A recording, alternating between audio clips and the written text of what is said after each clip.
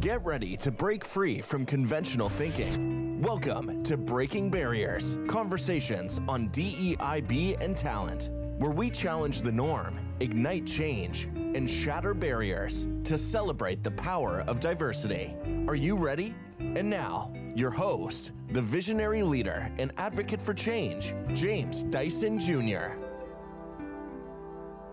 Ladies and gentlemen, welcome to another episode of Breaking Barriers, conversations on DEIB and talent. I am your host, James Dyson Jr.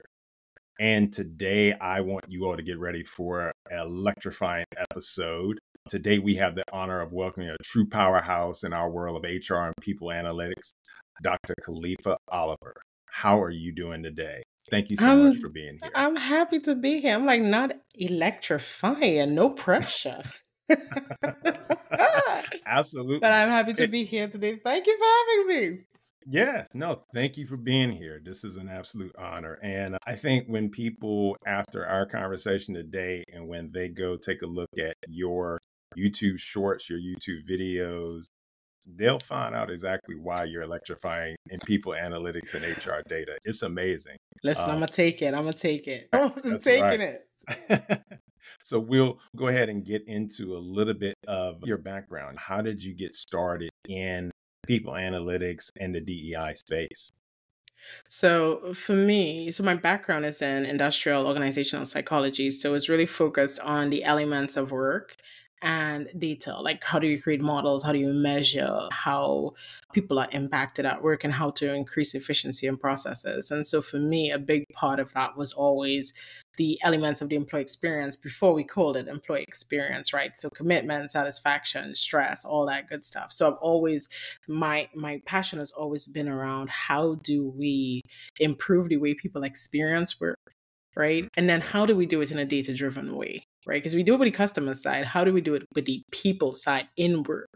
And so for me, DEI was just a part of it. I don't think there was a separation. And for two reasons. One is I think when you're really trying to people center how you design experiences people have at work, DEI is implicit. There's no way to get around it at all. And I think why we have to create all these laws and rules and stuff is because we're pulling out something that is already naturally and implicitly within the system. So we're literally creating a system where we're putting out something that it needs. Right. And so now we're just trying to put it back. It keeps trying to get you to put it back. And so that's the first way. The second way is I am an intersection of so many different things, right? I am Black, I'm female, I'm an immigrant, right? And I'm now I'm a mom of a son with autism. So my whole life is just a series of intersections of what makes me me and what makes my experiences unique and different. And so I think when you're that person, you get pulled into every DEI conversation as you grow into your role, as you build your career. You just get pulled into, hey, you're Black. Can you come tell me about being Black? Right. Hey, you're a woman. Can you tell me about your experience? So you just get pulled into it. And I think that you can't separate it. And so I think I leaned into it because I do think that the employee experience, it is just a part of the employee experience. And I think you can do it in data-driven ways that are non-performative. And I think there is more need for us to be a lot more strategic about how we're thinking about DEI and employee experience. Absolutely. And that's in one of the most interesting ways that I've seen, or when I watch some of your YouTube shorts, is being able to tell a story with data. Yeah. And how you're telling that story makes the difference, especially when you're talking to executives, especially when you're talking to people who are more, we'll say, in the bottom line focus. All of the stuff that's in between is great, and they like it if it helps them ultimately with their bottom line. So how do you tell that story to get them there? So what are some of the key things that you feel that are in your storytelling ability to get executives to listen and learn to that data and to that metrics? I think one of the first things that I advise anybody that I use is always know your audience. I think you need to tailor how you speak to that audience, right? This is probably like boiling it down to the lowest common denominator, but the way you would speak to an adult is not the same way you'll speak to a child, right? It doesn't make sense. And so you have to really think about the end of your story? What is the outcome that you're trying to get into? And I think too often when we design processes and policies and pipelines and programs, what we're doing is we don't think about the end and the beginning. And I know that Mhm. seems strange, but what does the CEO want to know? What is the CEO's interest? What's keeping the CEO up at night? Same thing with the Right. CFO. What's keeping the CFO up at night? So if I'm having a conversation about people and about data with a CFO, I'm having a different conversation that I'm having with the CEO, that I'm having with the CHRO, right? That I'm having with the head of data. I'm just having very different conversations, but I'm seeing the same things. So I think that's the biggest thing. I think too often we go in and we just say the same things. And, it's folks like me, we get really caught up in our nerdiness and we go in and we talk about data and we Right. say things like, this is the percent of people with this sentiment. And they're like, okay, so what does that mean to me? So the finance Right. person need to tie it to their bottom line. For the CEO, they want to know more about it from an operational standpoint. What does that mean? What does that mean for the stakeholders? What do I tell the board? When I'm talking to the CHRO is constantly being yelled at by every person in the organization. So they want to know, like, how do I communicate this very differently? Marketing wants to Right. know how to put it out there. And so I think that's what you have to do. The first thing with data storytelling is really knowing your audience.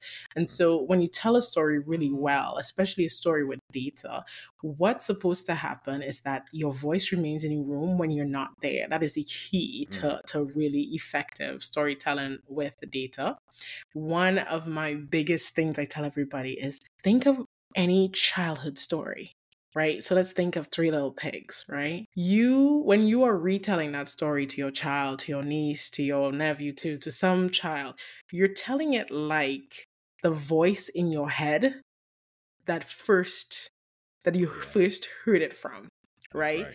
Yeah. That's how you're telling that story, whether you saw it on TV, whether it was your parent, whether it was your grandparent. That's how you're telling it because that voice remains in your head. And you may have heard that story from different people, but there is that one thing, that one person that said that story, Right. right? Yeah. That that's how you tell it. And that's what good data storytelling is, right? Yeah. That's what makes it effective. The other thing with good data storytelling, and I know this shouldn't be something I have to say, but I must say it anyway. The data needs to speak for itself, right?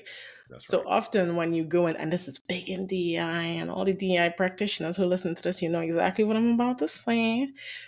A lot of times you have leaders who want you to craft the data into the story. That's That's right. not how data works, That's right? right. That's the data has to be the data and it has to be authentically speaking and creating the story. Data must drive the story. If you get into a situation where you're constantly feeling that you have to back the data into the story in order to make these leaders happy or be able to get something approved. It is not sustainable. It won't work. You can't justify it over a long time. It's not replicable. It's not valid, and you need a new job. Right. I'm just telling you right now, you need a new job because Yeah. there's no way you're going to be able to keep doing that. Okay, it's called a Absolutely. lie. That's what that's called. It's called a lie. That's right. Now, because what a lot of times people want to have a narrative that they already have, and it's let's find the data and the metrics to support this narrative. Right. And then we go from there. And I think that's like you're saying, that's a lot of organizations or corporations right now. That's how they function. And that's how as you said, like DEI practitioners get themselves in trouble is that they are finding the metrics to meet the narrative that's already That's in already place, there. that's already Exactly. there. And you're not being true to the data for what it's showing, and Exactly. let the data create the narrative, and then you solve the problem and the Yeah, and then solutions you from figure it there. out after And you that, figure it out right? from You there. figure it out Yeah. after. That's how data becomes your friend. That's how data helps you. But here we go Right. with because this is why we're here. We're getting a bunch of we for some years we got data to tell us what we thought we wanted to say, but here we are. Mass Right. layoffs, issues with inflation, jobs all over the place, job descriptions in a mess, some serious inequity. Where do you think that came from? Backing data into a story. It doesn't Right. work. It doesn't Yeah. work. Yeah, and that's a good segue into kind of what we were talking about a lot of times about the transactional nature of a lot of companies. Can you share some of your insights on transactional natures of some companies during layoffs, and how does that approach impact employee morale Right. and I'll put it in air quotes loyalty, because we'll talk a little bit We'll more talk about about that. Right. loyalty and how We'll I talk got about more. strong feelings on the Yeah, use of I loyalty. understand that. I completely understand that. So I think, and again, this is my biggest soapbox that I go on, that we've gotten to a point where we're constantly treating people as numbers, and we've got to get past that point, right? When I use data, it is my responsibility, and it's a responsibility I take very seriously, that I recognize that every person, every employee is represented by a data point, right? So every data point is a human being, and it's a network of people, and it has much bigger impacts than me making that decision, right?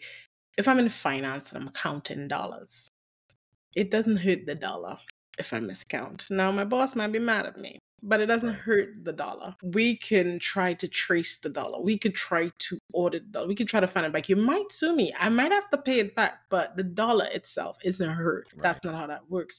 But when I make a mistake with employee data, when I make a mistake, when that data leads to a bad decision on a process, on a program, on a hiring, on a layoff, on a firing, on somebody's performance metric, on their comp, when I make that decision and I use that data to do that, and I don't think about the person, I don't think about context of that data, I am creating a situation that could create lawsuits, that create pain, that could create hurt, that could destroy a family, that could destroy a person, that could destroy a network. That is not something that should be taken lightly. We don't take it lightly on the customer side. We're Right. very careful to personalize on the customer side, to customize on the customer side. But on the employee side, we don't see it because we don't see employees as customers of our business, right? But Right. every business has an additional product. Every single business has an additional product, and that's the employee experience, right? Yeah. Which is Yeah. including DA. That is the product that you sell them to recruit them. Recruitment is a form of sales. And so that is the product that you're selling them. They're buying into that product that you're selling them. They're buying into it. Yeah. And they get in there and they're like, what is this? The difference with the customer is the customer might be able to give it back. That's Right? right. The employees, well, I'm stuck right now, especially in this current market.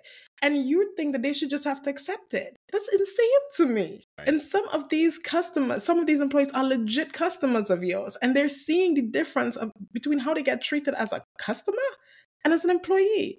That's insane. And I'm like, recognize that your employees are bigger ambassadors than you think they are. Because Right. if I go for food in a restaurant and I ask the host or the hostess or the waiter or the waitress, what should I eat here? And they tell me, whatever you do, this is great, but don't eat the beans. You know what I'm not having? The beans. The beans. Right?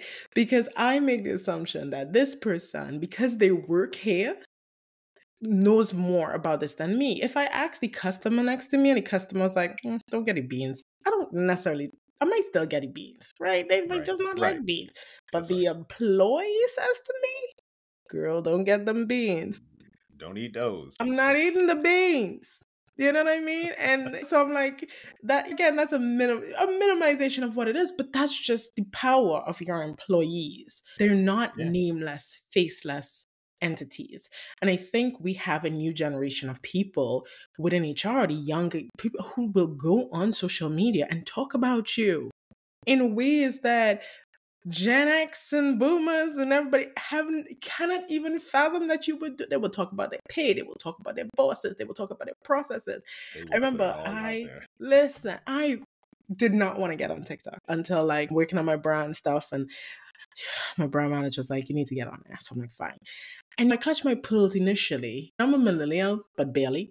And I clutched my pearls at the transparency that they have. But then I unclutched my pearls and started to smile. Like, this is what we need in this Yeah. system. It's refreshing. Call it out. It creates accountability in a system that was not traditionally there. And so we're having a fight right now against accountability. Love to Right. see it though, because they're pushing it back. And that's what the employee experience is about. It's about creating accountability, right? So the employee experience is not, and this is where people might not agree with me, but I don't care. So the employee experience is not about happiness. And I think that's why leaders don't like to listen when we talk about Right. employee experience, because they think, oh, that's just warm and fuzzy stuff. And it's the same thing that happens when people talk about DEI, right? They're like, that's just like numbers and that's performative stuff, right? So we could Right. just throw together 3 ERGs and we could do a nice marketing thing, and that's DEI. That's what Right. they think Right. it is. Yep. But I'm like, that's not what it is. Employee experience is strategic. It is a strategic part of your brand identity and your employer value proposition. That's your brand proposition. And it's about a true strategic employee experience is about ensuring that your employees are set up for success and they can work and they can perform. If they are happy, that's just a nice happy accident, like my friend Bob Ross says. It's just a happy accident because happiness right. is subjective. There are many things that some people get happy for that pizza party. That's them. But that's not employee experience. And so Right. what that means is I'm taking employee experience away from telling people how they need to experience it and putting it back on the organization to provide it. How do you set up your systems? How do you set up your technology? How do you set up your processes, your policies, your pipelines in order to allow people to work? How do these processes and these designs that you set up allow people in their different segments? How do they affect women? How do they affect people with different abilities? How do they affect Black people? How do they affect Hispanic people? How do they affect white people? How do they affect your LGBTQIA community? Like, it makes you question, break down the elements of your processes and say, when I make this decision for people, what is the context of this decision? And I think that, so this is a long answer to your short question. That's how you move away from the transactions. Because before the transaction is, I'm just going to set up this process, you're going to get paid, right? That's the transaction right there. I set up Right. this process, you do work, you get paid, right? And you Yep. better feel good while doing it. And I hope this pizza makes you happy, okay? And I'm going to have an ice cream social next week, and we might have a happy hour. And so this might make you happy, okay? And I'm providing a really nice building for you to be in. So you better show up to this building next week because we pay rent on this and I need you here 3 days a week. That's That's the right. transaction.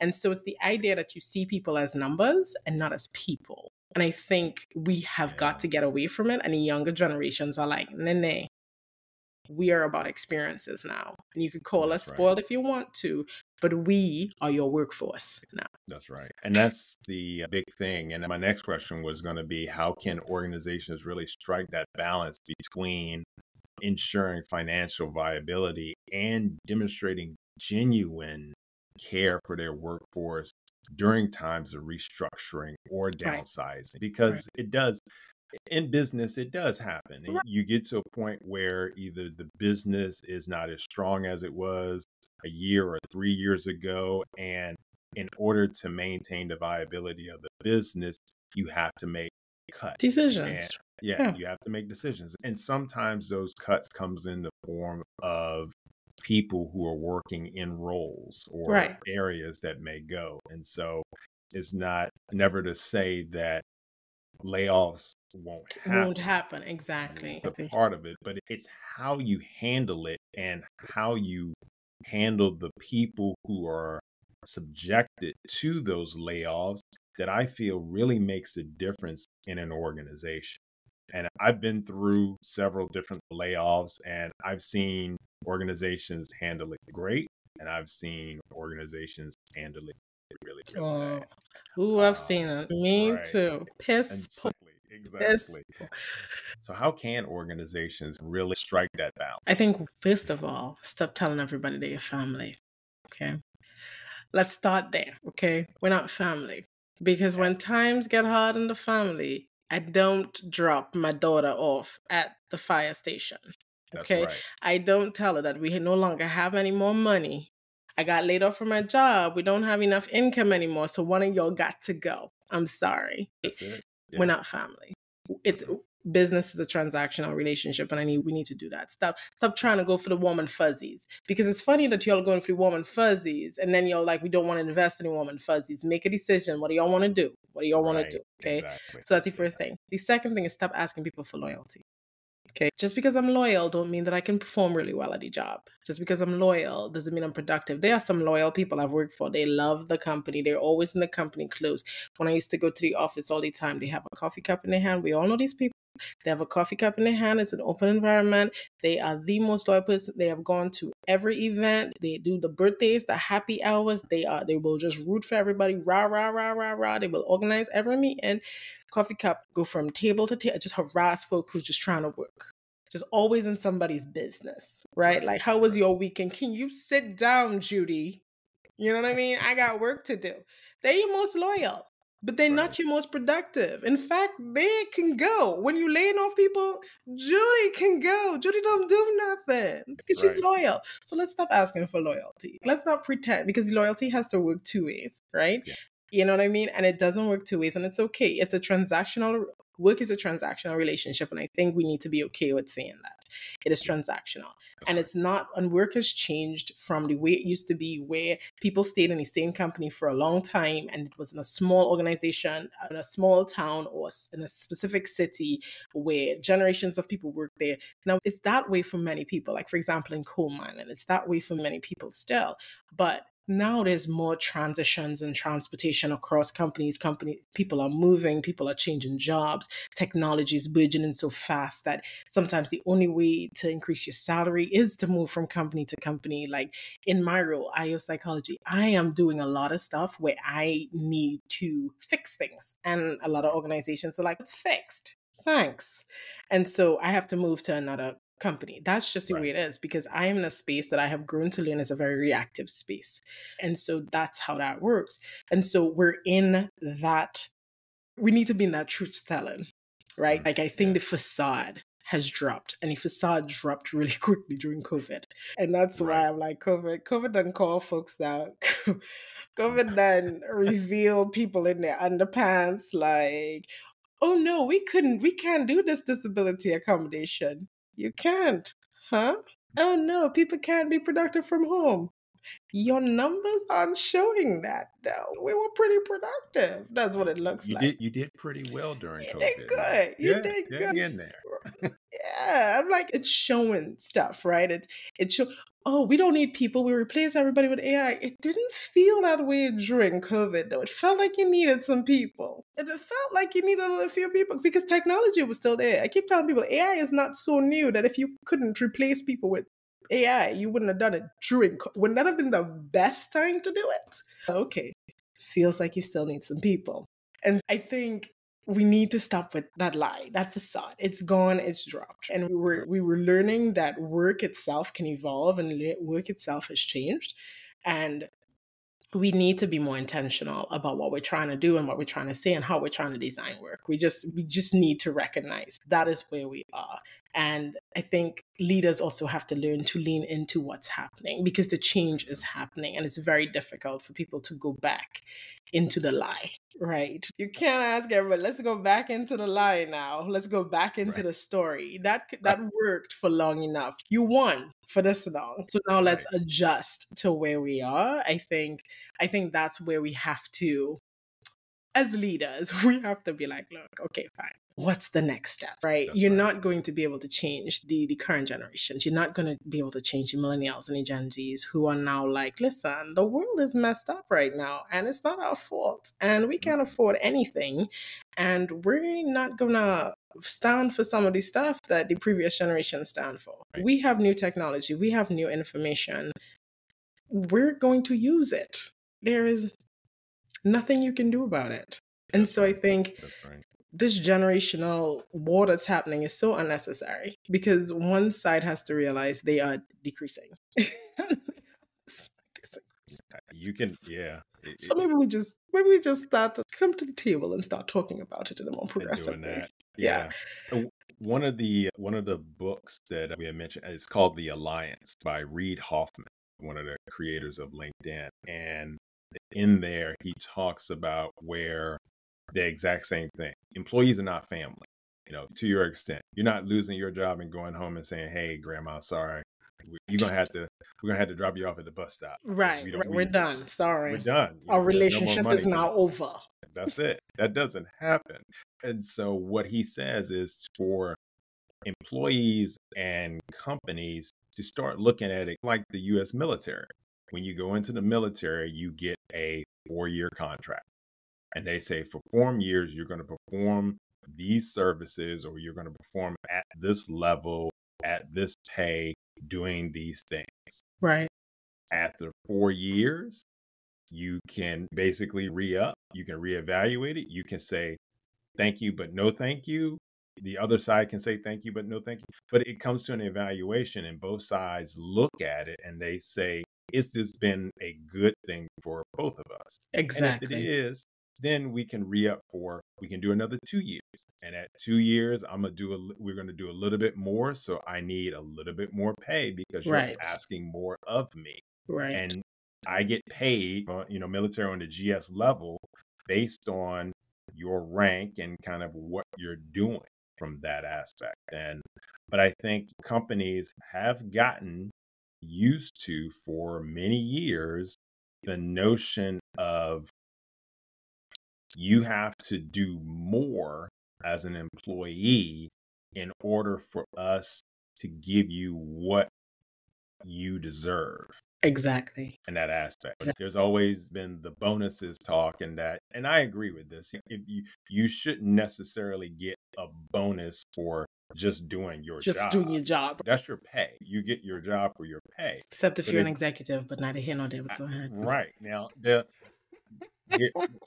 I'll circle back to that. Now that needs to become on both sides. You can't do, if a CEO's role is to take the company this year into 30% profit more than what it was last year, and they're paying that salary, that's the salary that they're getting for that. If they accomplish that goal, there's no bonus. There should be. That was the task. That was the whole job. That was the whole job. Now, if they get 40, if they get 50, okay.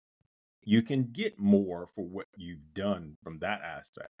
But I heard somebody on another podcast or another show, and they were talking about how interns has perpetuated the continued system that we have in America of this almost like a classism aspect, because the concept of free interns only works if the family of the individual has enough to support them in said city and said area from that aspect, because you're basically asking a person to do some type of work for an organization for no pay, for experience, which is great.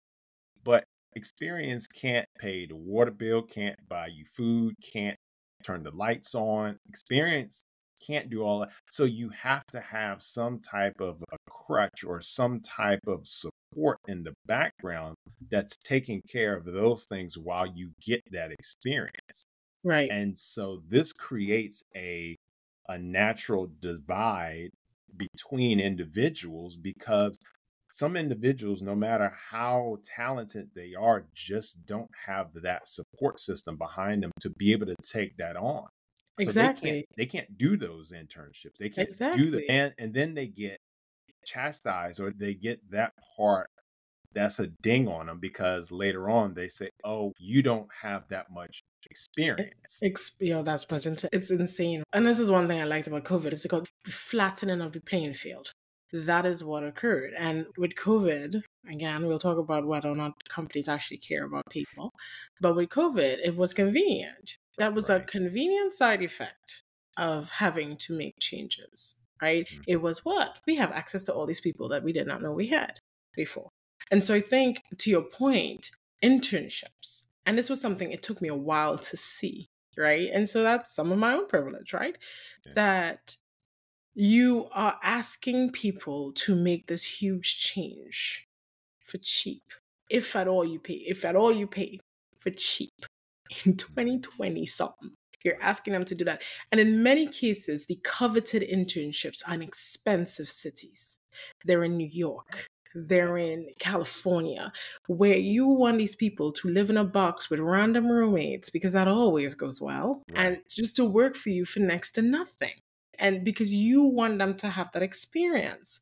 And what it does, it creates an inequity. It's a natural inequity. And I'm seeing that same time, because now interns are getting paid a little something. I'm seeing some of that inequity returning into the system with companies asking people to relocate without paying for relocation. So Yes. now you are now going to once again be creating a natural inequity in the system, because really you're only hiring people who can afford to do that and who have a landing space and who have a cushion to help them do that. And now, and I'm like, the fight back against diversity, equity, and inclusion in organizations, there's a subtlety to it, that it's not the most obvious thing that people see. It's not the sudden movement of the DEI leaders. It's not just that suddenly they're slashing and burning DEI programs. They're also reverting other things. And one of them is the decrease in relocation, while at the same time decreasing COPE. Because now Yeah. you're asking me, like I'm in the Hunger Games, I have to pledge my fealty to you before I even step foot there. And you want to say, go out on faith, be ambition. Listen, faith is cool, but I gotta pay to live in San Francisco, right? I gotta pay Right. first month's, last month's. We're not talking about that. But when I first moved to South Carolina, it was like what, $450, and I was like, $450.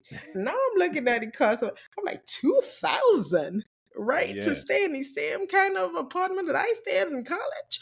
And you're asking people to make massive sacrifices, and then when they get in, you're like, you might be able to get a 3% increase. And don't you think about asking me for a raise? Because Right. now everybody has this threat of layoffs over their Right. heads. Yeah. And it's especially worse for people who are in historically marginalized groups, that is, and underrepresented groups. There was a research by WorkHuman, and I think it's Black Men in Tech, right?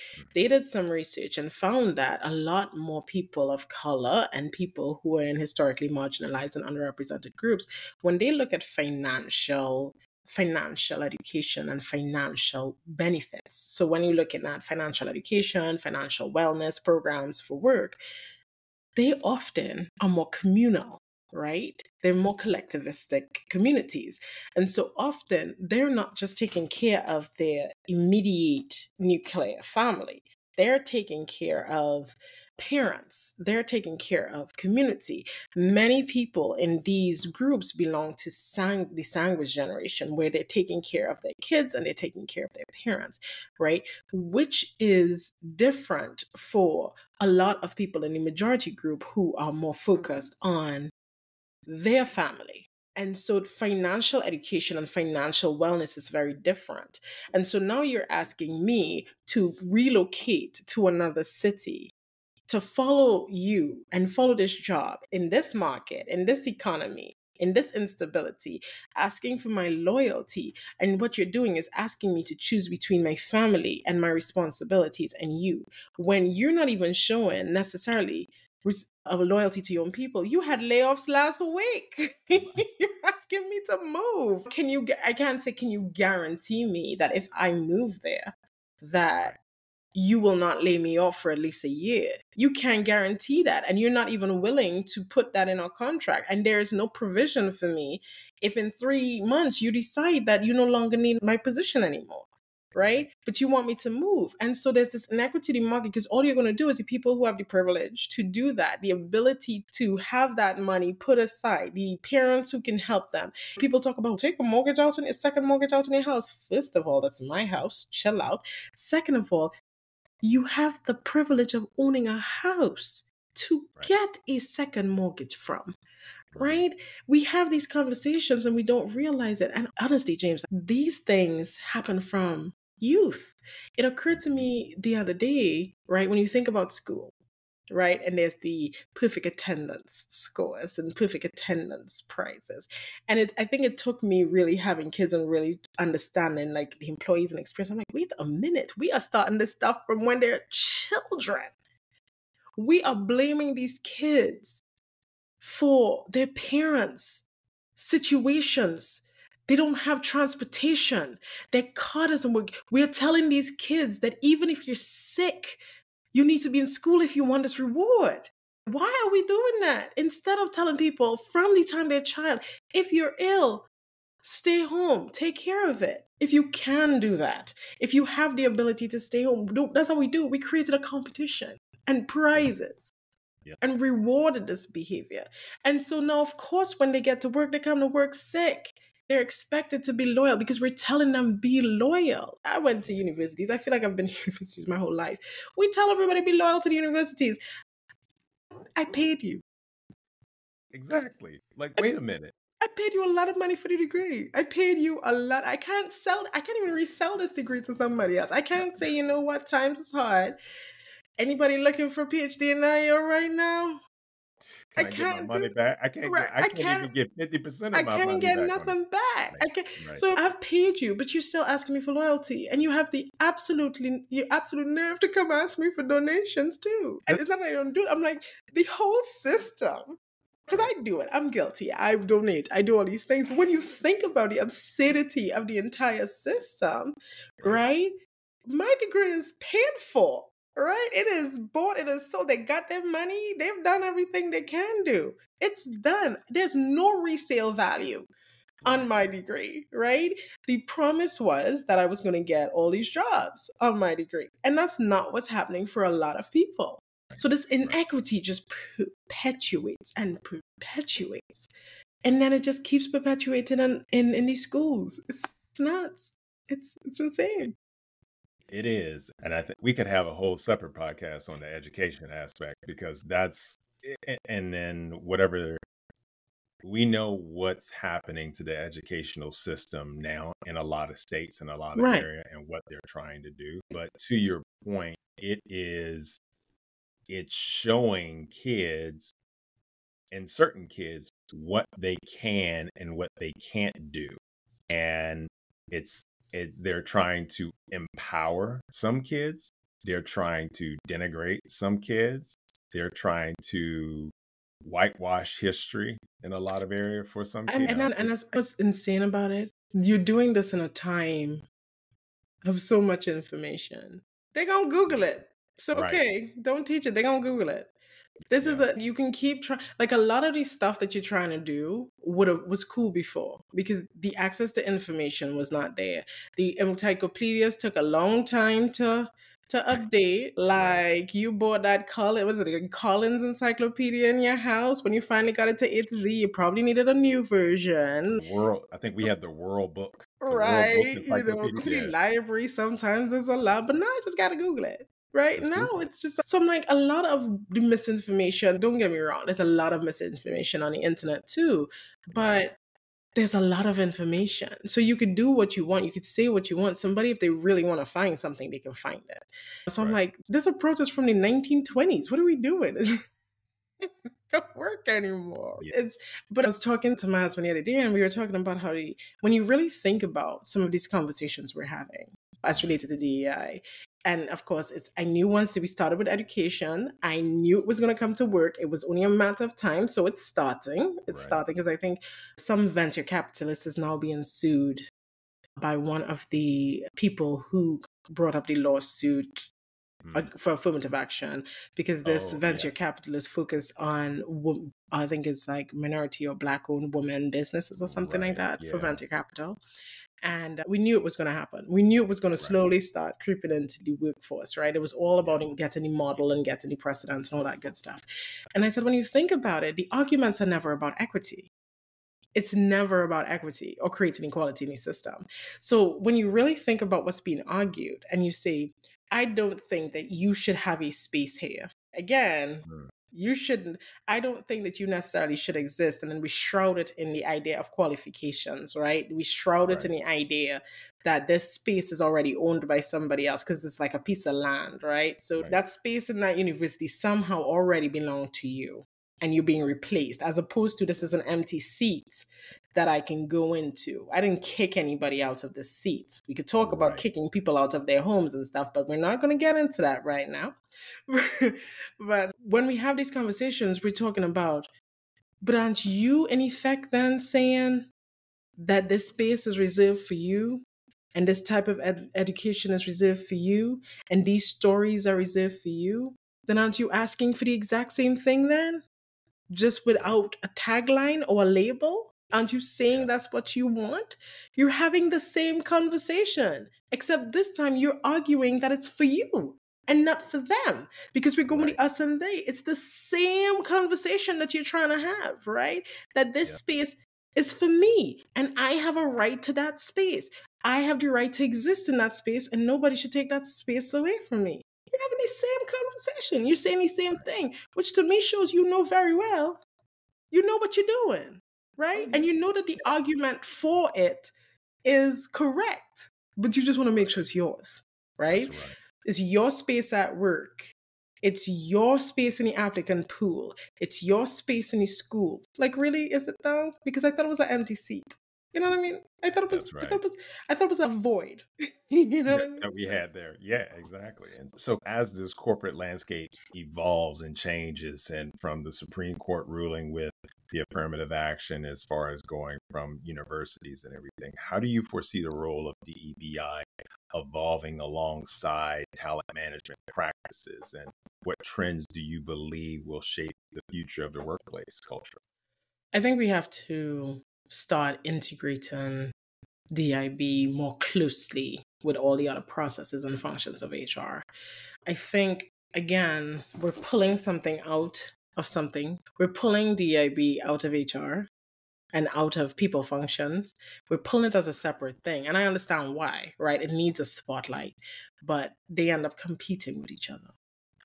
Yes. And I think that's one of the biggest issues. So it becomes this is my space, this is my space, Right. when it's all a part of one thing. And I think the biggest trend we need to go into is how do we integrate these things throughout every part of our process?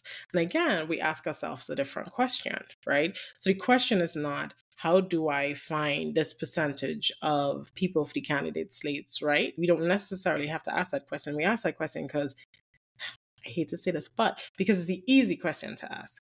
And that's why in a lot of the conversations about diversity, everybody loves to talk about quotas because numbers just seem easy. If I put five Right. people here and I put two people here, it makes sense, right? You can math it. You can make that math for somebody, right? Yeah. But Yeah. if I tell you, okay, how do we get enough people in here that will transform the way we think about this work and how that can help us really be innovative with our product? I'm asking you the exact same question, right? How do we find people from different backgrounds and different sources and different ways of thinking that will help make us a better product? So then we're tying it to the outcome.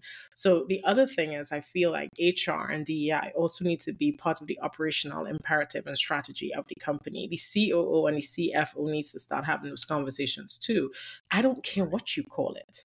Right? I don't care Right. if DEIB makes you mad and draws your angst, and so you don't want to call it that. If you want to call it, Right. how do we increase the scope of innovation across the company? How do we increase the cognitive innovation across the company? I don't care what you call it, because I don't Right. care if that is what makes you comfortable, fine. And I know a lot of people argue they shouldn't be comfortable. I'm fine with it.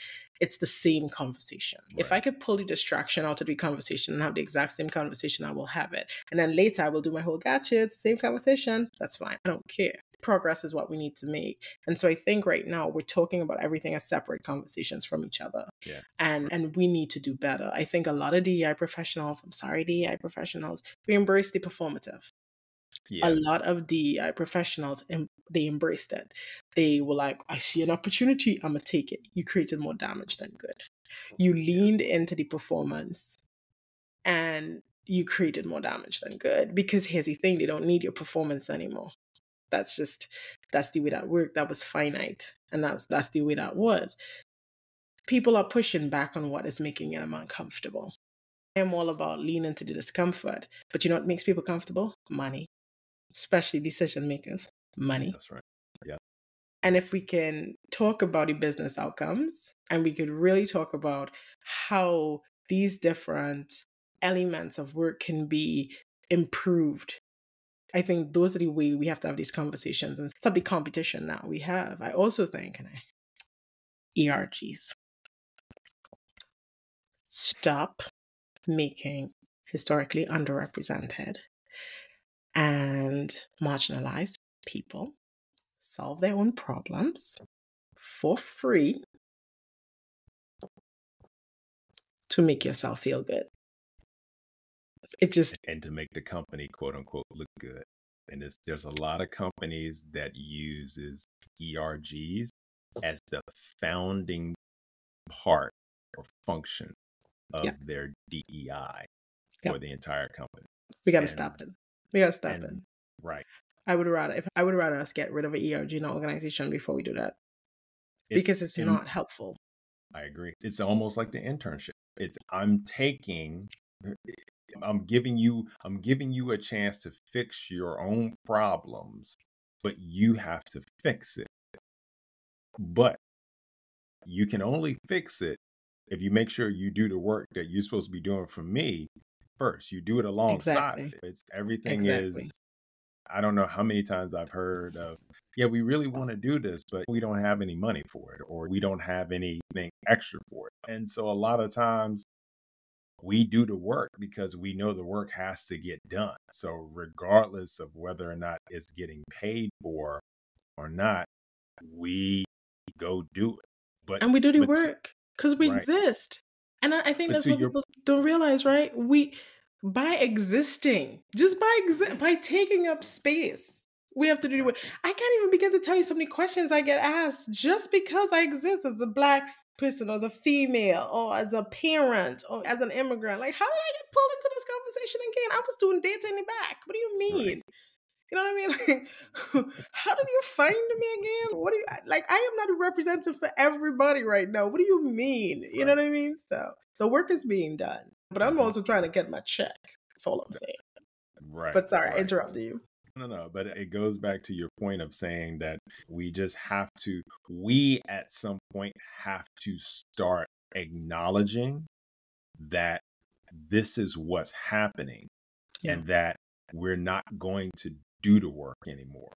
And that's a thin line, I feel, because you have some organizations that would just say, okay, we didn't really want to do it in the first place. So, your options are going to be either you do it for free or we just don't do it.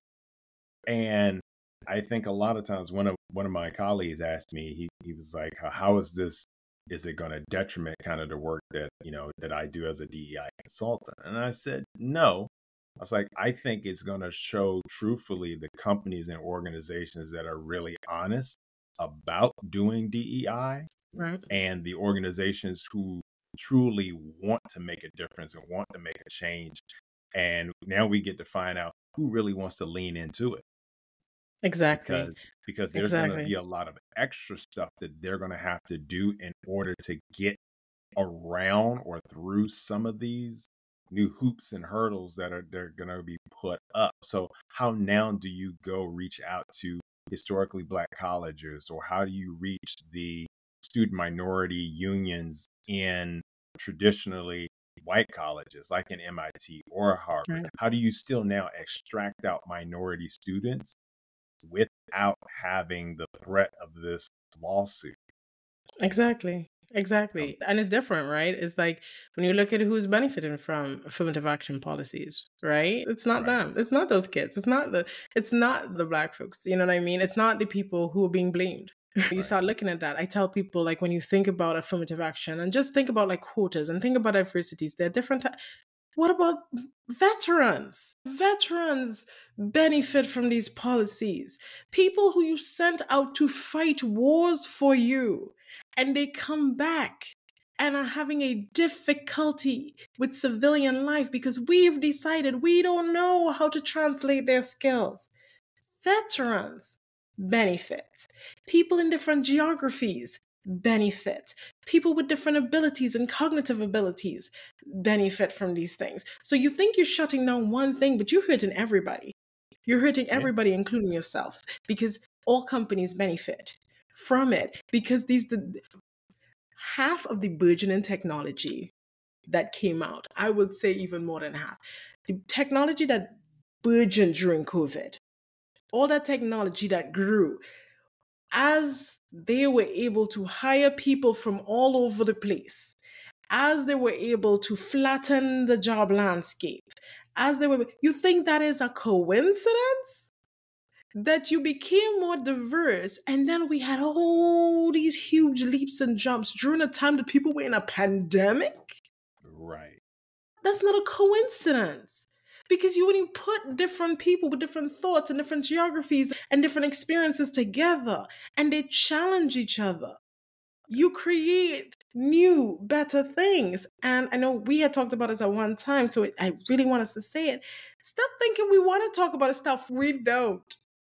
Marginalized and underrepresented people, we don't want to spend time having these conversations. We don't want to talk about affirmative action. We don't want to talk about the fact that it even has to exist. We don't even want it to exist, if we're honest, because we realize we don't want to have to always argue why legally we have the right to exist in any space. Right. We don't want to talk about these things. These aren't things that we love talking about. Right? So stop thinking that we're always saying, why does it always have to be a race? That's what we're asking too. Why does it always have to be about race? Why does it always have to be about gender? Why does it always have to be about sexual orientation? Like, we're asking the exact same questions too. We don't want to talk about it. We're just unfortunately in the position where we always have to. And these conversations are not new. We're having them. Even if organizations stop DEI stuff, they stop the programs, they fire everybody who does stuff with DEI, the conversations have been happening. We've been seeing them quietly. That's the difference. Somewhere around 2020, we started to have the quiet conversations out loud. That's right. That's all that happened. Then y'all start to show out. So we started to have those conversations quietly again. And now there's a different group of people having the quiet conversations out loud. And we're just letting them have it because we've heard those conversations before. And we also know those are not new conversations. Some of y'all are just hearing those conversations for the first time. So when you clutch your pearls, when you hear those conversations, we're like, we try to tell y'all those conversations was happening. We try to tell y'all. So that's exactly right. It's what Will Smith had said, the thing about the police brutality. It's just like, it's always been happening. It's just now being recorded. Exactly. Exactly. And that's the same thing with a lot of these conversations. They've been going on. We've been talking about it. Now they're just feeling that they can just talk about it. They can talk about it. They just saying it out loud. So we're like, saying it out. Let's come on and talk about it. Come on. Get it off your chest. Go ahead and say it. Say it with your whole chest right now, because everybody over there didn't hear you. We heard you like 12 years ago. The people over there didn't hear you before. Oh my goodness. Well, Khalifa, this has been absolutely amazing. I can't thank you enough for coming on, talking with myself and my listeners here. I know that they are going to just absolutely love this podcast. How can people find you, get in touch with you? What's the best way for them to follow you and to find you? Yeah, so if you're looking for me on LinkedIn, because that's where I am a lot, so it's Khalifa Oliver on LinkedIn. But on all my platforms, I am at Dr. Khalifa O.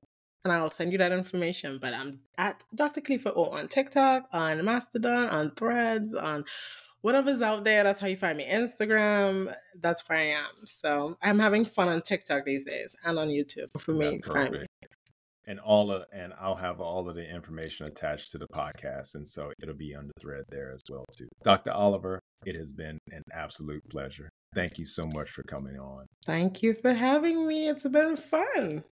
Absolutely. And thank you all for listening. This has been another episode of Breaking Barriers, conversation on DEIB and talent. Stay tuned. We'll be back for another episode next time and find out who my guest will be on that one. Until then, take care, everybody. Have a great day. Thank you for listening and joining us on Breaking Barriers, conversations on DEIB and talent. Stay tuned for more episodes as we continue to challenge norms, amplify diverse voices, and celebrate the power of inclusion. Together, let's shape a world where everyone's talents are recognized and celebrated. If you enjoyed this episode, please consider liking, subscribing, and leaving a review. Your support helps us reach more listeners and continues to bring you thought-provoking content.